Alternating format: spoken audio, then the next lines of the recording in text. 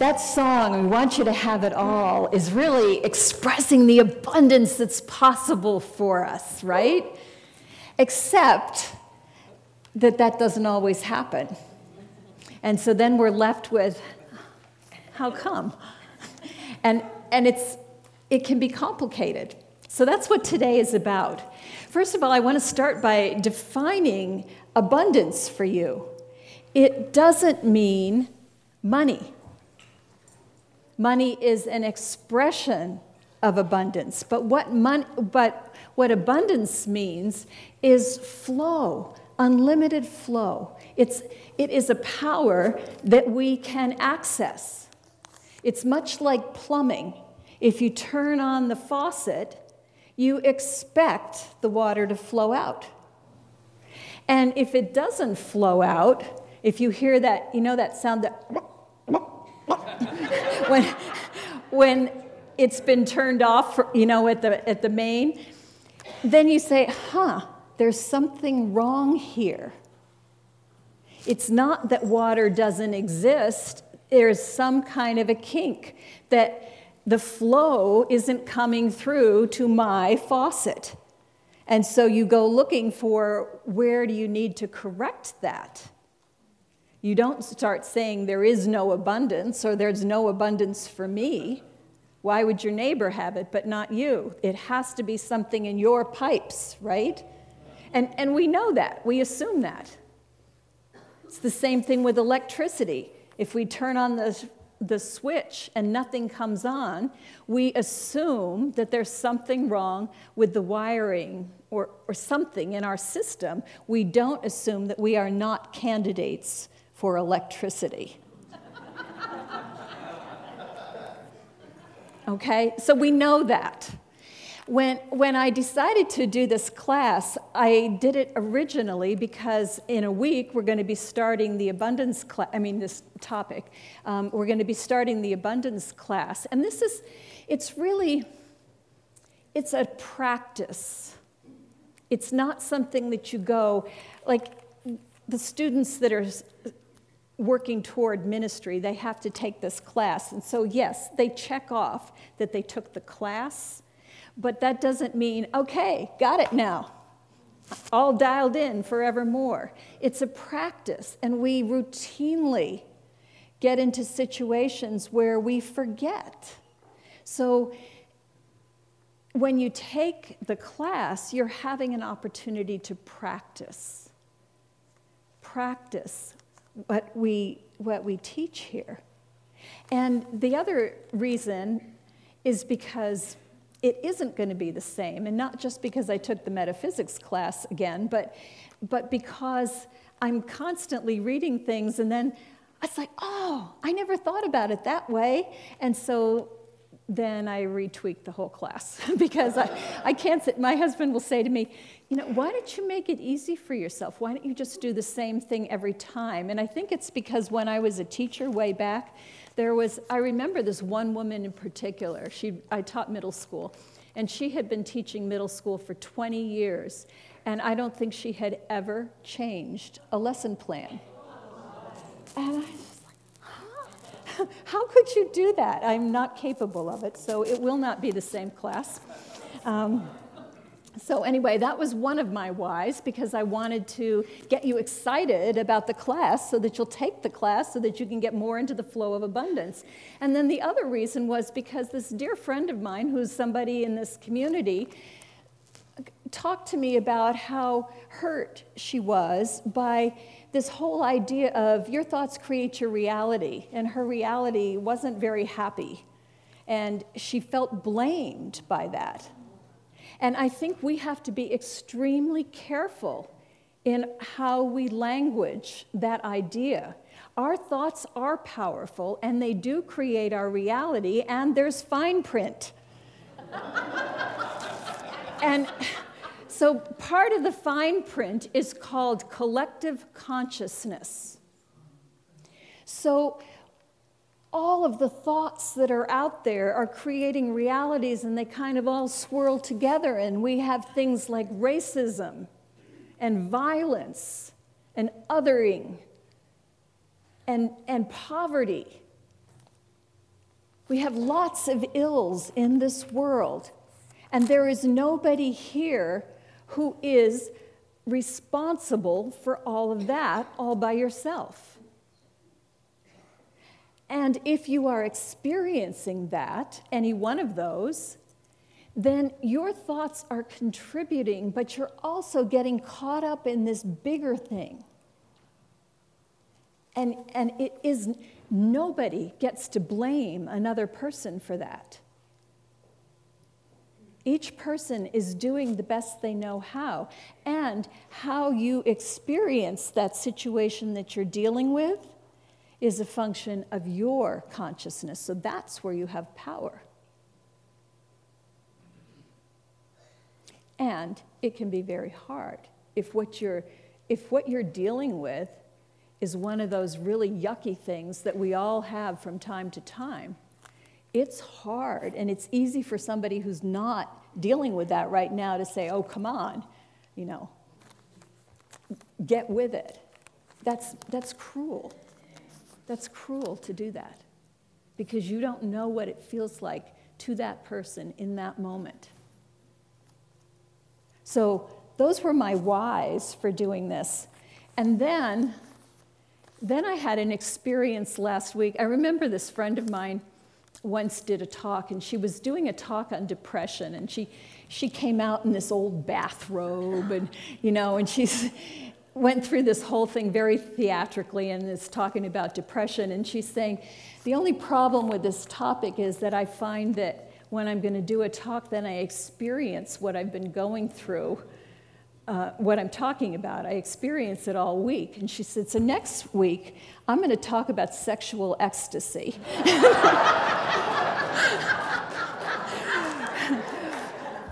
But at any rate, so I put this talk about abundance up, and last week I had what I will refer to as conference hell. So I went to the, for those of you who don't know, I'm on the regional board for Unity for the Northwest region. And I'm also on the conference team that puts on the Northwest Regional Conference. And last week at the conference, there was a big conflict between the board and the conference team. So talk about being in a position of having to hold both of those, because I was on both of those. And it was very, very difficult. The conference team felt disrespected, unappreciated. The board was feeling frustrated with how things were going and trying to make something different. And it didn't go well. And remember last week I was saying how I just taught this class in conscious conversations and realized how bad I was at it? I was even worse than I knew.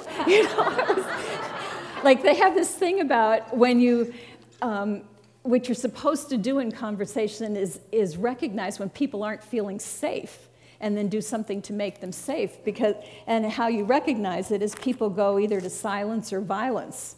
And my MO is usually go to silence. So I stood up for myself and I went to violence. It wasn't any more helpful.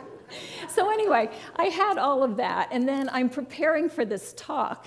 This will actually come around to abundance, but I'm preparing for this talk, and I read this whole thing about when you have something in your life, especially if it's something that is a complaint that you have over and over again, to take responsibility for it and begin to wonder, why would I have created that? Now, this isn't a brand new thought to me, really, but it was I don't know, maybe just because I've been through conference hell, it came at a time when I hadn't been thinking about it in terms of abundance. And so I began to wonder, what was it in me that required this experience?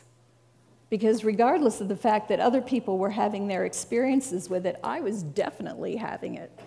And it wasn't fun. So when I say abundance is not money, abundance is like the song that we just heard, when it's all this good feeling, it is the flow, the unlimited flow. And I was not in the flow. The team was not in the flow. The energy between these two groups was not flowing. So I am in the process of wondering, what is my piece in this? And I wish I could tell you I had this great answer, but I don't. But I will. I will. And so that's one action that you can take when you find yourself having stepped out of the flow. I want to tell you in a slightly different way a story that you've probably all heard before, the story of Sleeping Beauty. So Sleeping Beauty is a princess who's born to a king and queen. And at her christening, all these little fairies show up, powerful beings. And what is going on in this initial scene is the idea of original blessing. They are acknowledging this beautiful child who has come into the world, and they are just showering her with blessings. And that's how it is for all of us. We are born into this world as a blessing. We are blessed. But then, in the story I read, because there were only 12 little tiny dishes and not 13, one fairy is not invited. And when she hears about this and that she wasn't invited, she's very angry. And so she comes in and lays a curse on the baby. So metaphysically, that fairy represents lack, jealousy, revenge, hurt. Those energies that are in the world, that's what that fairy represents. And we all experience that. We start out as this blessing, and then we grow through life and we experience all of these things at one point or another, both on the giving and the receiving end of it, usually. So luckily, there's yet another fairy who hasn't spoken up, and she softens the curse. So instead of the baby dying, she's going to fall into a sleep for 100 years. She grows up, and when she hits the age that the curse is supposed to take effect, she is sort of led, like something inside her, kind of like the caterpillar that just has to spin this chrysalis and doesn't know why. She goes up the stairs to where this old woman is spinning, and there's a wheel that's going round and round, and you can just kind of, the hypnotist in me is saying, oh yeah, around and around. Anyway, she just kind of goes over and she has to touch it, and as soon as she touches it, she falls into a sleep. Metaphysically, that's like all of us. We go into this trance and we get ourselves into a situation where we are unconscious. And we've all been unconscious. And it's not usually a one-time event. We've done it more than once, right? So she falls into a sleep for 100 years. And around her, around the castle, there's this briar forest, which is like collective consciousness, all these snarls that nobody can get through. Until finally, the time is up and a prince comes. Now, when we were little girls, those of us who were, we grew up with the idea, oh, my prince will come and everything will be good. And that doesn't work, right? And it puts a terrible burden on the men. You know, it's like...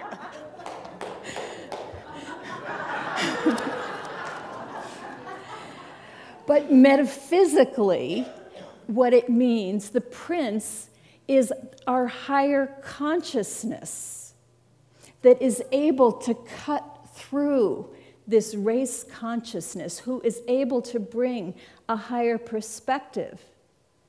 and wake us up from the trance we are in. So that's what's to know about this collective consciousness that's going on.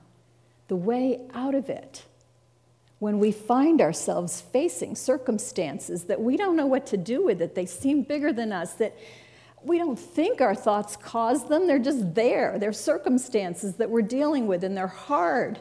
Higher consciousness is the way out. But what that looks like and how long it takes, it took 100 years in the story. It wasn't overnight. So don't beat yourself up when you can't. I remember when Rachel was 4, she had just learned to snap her fingers. And she said, wouldn't it be great if all you had to do is, say you wanted something, all you had to do is snap your fingers? I said, yeah, that'd be great. She says, there's only one problem. I said, what's that? Some people can't snap. So it isn't as easy as it sounds.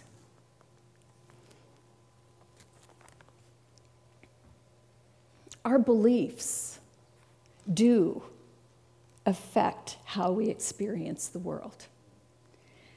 But we don't always know what those beliefs are because they're unconscious.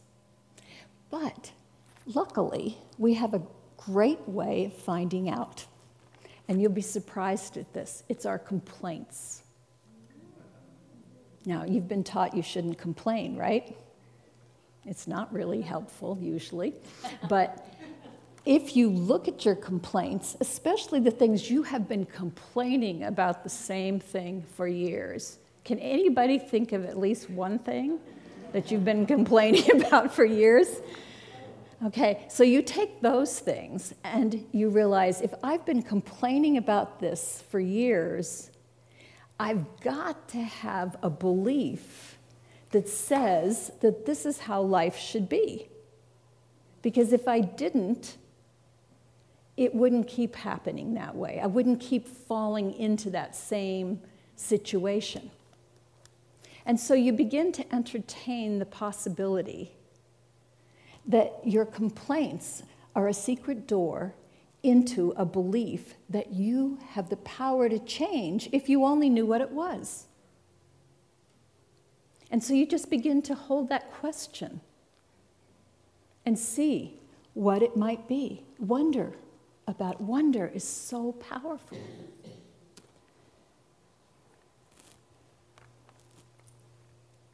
So you're taking responsibility for it. And responsibility doesn't mean this is all your fault.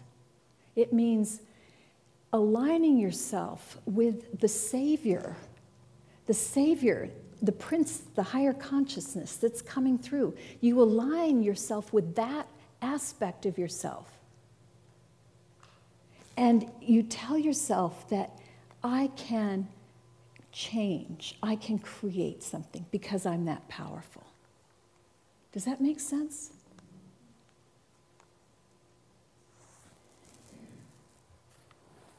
The other thing that you do is you affirm. You affirm what is true.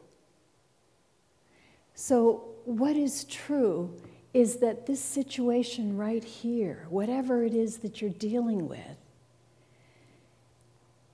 is an outpicturing of your beliefs. So when I was reading this the other day, and I got that connection that, oh, because I had been marinating in, even though these are all people that I really, really like. It isn't like, oh, I've got to deal with the ones that I can't stand. I really like them. But even though I do, I was going into that, what's wrong with them?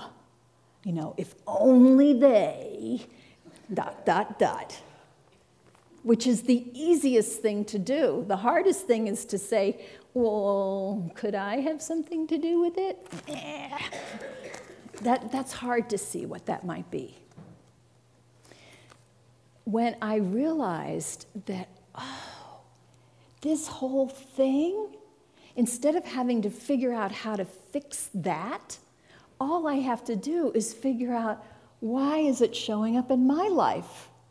That felt easier, even though I don't know the answer. I don't know the answer to either one, but that at least is in my power. If I have to figure out how to fix something that involves all these other people with their personalities and their beliefs, that feels like, turning straw into gold. I'm not going to be able to do that. But I have a chance of discovering why I'm creating this drama and then changing my belief so I don't need that drama anymore. So I started feeling really excited. It's like, whoa, because I was not happy. I did use that term, conference, hell, right? And remember, hell is not option B that we don't want for the afterlife. Hell is a state of constriction and torment. That's what hell is, as opposed to heaven, which is a state of expansive thinking. So suddenly, when I realized that, I had a way out of hell. And I felt so happy. Because I knew that answer would come. I know that power is in me. Now, that's just my particular issue that I'm working with. For you, it might be something around money. You might be experiencing poverty or lack of what you want, or maybe it's health, or maybe it's love. All of these are aspects of the unlimited flow. And wherever it is that there's constriction, we have the ability to shift that if we can just find the belief that's under it. And there are other things we can do too. So in affirming, we're affirming that it isn't so much that God is everywhere like a being, because then you're looking at this crappy situation you're in and saying, that's God. That's kind of hard to believe. Rather, God is a power that is available to this situation. There is no situation that God is not available to.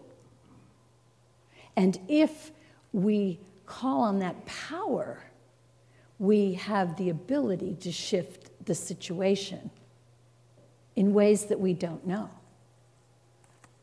In the abundance class last time, there were two women that were both in the same group in one of the classes, and they both wanted a new home.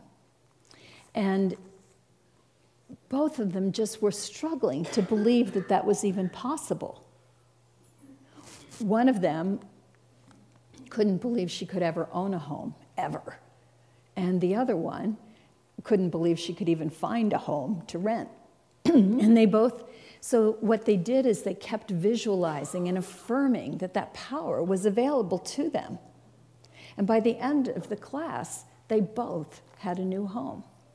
One owned a home for the first time, and the other one found one that was just exactly how she'd pictured it. Anita was telling me that she manifested the home of her dreams. She had it as a picture on her computer, that it came up every day, and she kept visualizing it, visualizing it, visualizing it. If we keep focusing on it, we can create. The other thing we can do is we can be thankful. Because when those torturous thoughts come, and we start worrying about whatever it is we're worrying about, we're constricting our energy. We can shift it by turning to gratitude. Joanne told me that she has a technique when she finds herself complaining it and she catches herself doing it, she'll just stop and she pictures that she's sweeping that energy out, whatever it is that she's complaining. And now she has a blank slate, and from there she can go into gratitude. It's really powerful. It doesn't have to be gratitude for whatever it was you were complaining about. Usually that's pretty hard to do that. But it can be, you can start with count your blessings for whatever it is that you're grateful for. And then you can practice just feeling the feeling of gratitude. Not for something, but just being in gratitude. That is a powerful way to shift the energy. Another thing you can do is start giving. So if you think about the whole metaphor of the garden, you don't come to a garden that has nothing growing yet and you say, all right, grow, and then I will water. It does not work that way. First you water, and then you get the growth. Well, yes, you have to plant the seeds, true. I can give you a list later. Thank you. You can take my abundance class, or you can go and talk to Manissa. The truth is, we all know this stuff. It's just, do we remember? There is a saying in the Bible about bring your full tithe to the storehouse so that there may be food in my house. And if you do, see if I won't open up the windows of heaven and pour out such a blessing. And this particular quote has been used to support the idea of tithing forever in churches. Tithing is a practice of giving 10% of whatever comes in. The point of that is so that you can enlarge your capacity for giving. It's not a commercial for the church. It's because giving allows you to step into the flow. And most of us underestimate what we can give. So when you tithe, you have a better opportunity to step more largely. When it says, I will open the windows of heaven, that means the state of expansiveness, and we are the windows. What that is telling you on a metaphysical level is I will open up your experience, your expansiveness, and blessings will flow from you and to you because you are in a state of expansiveness.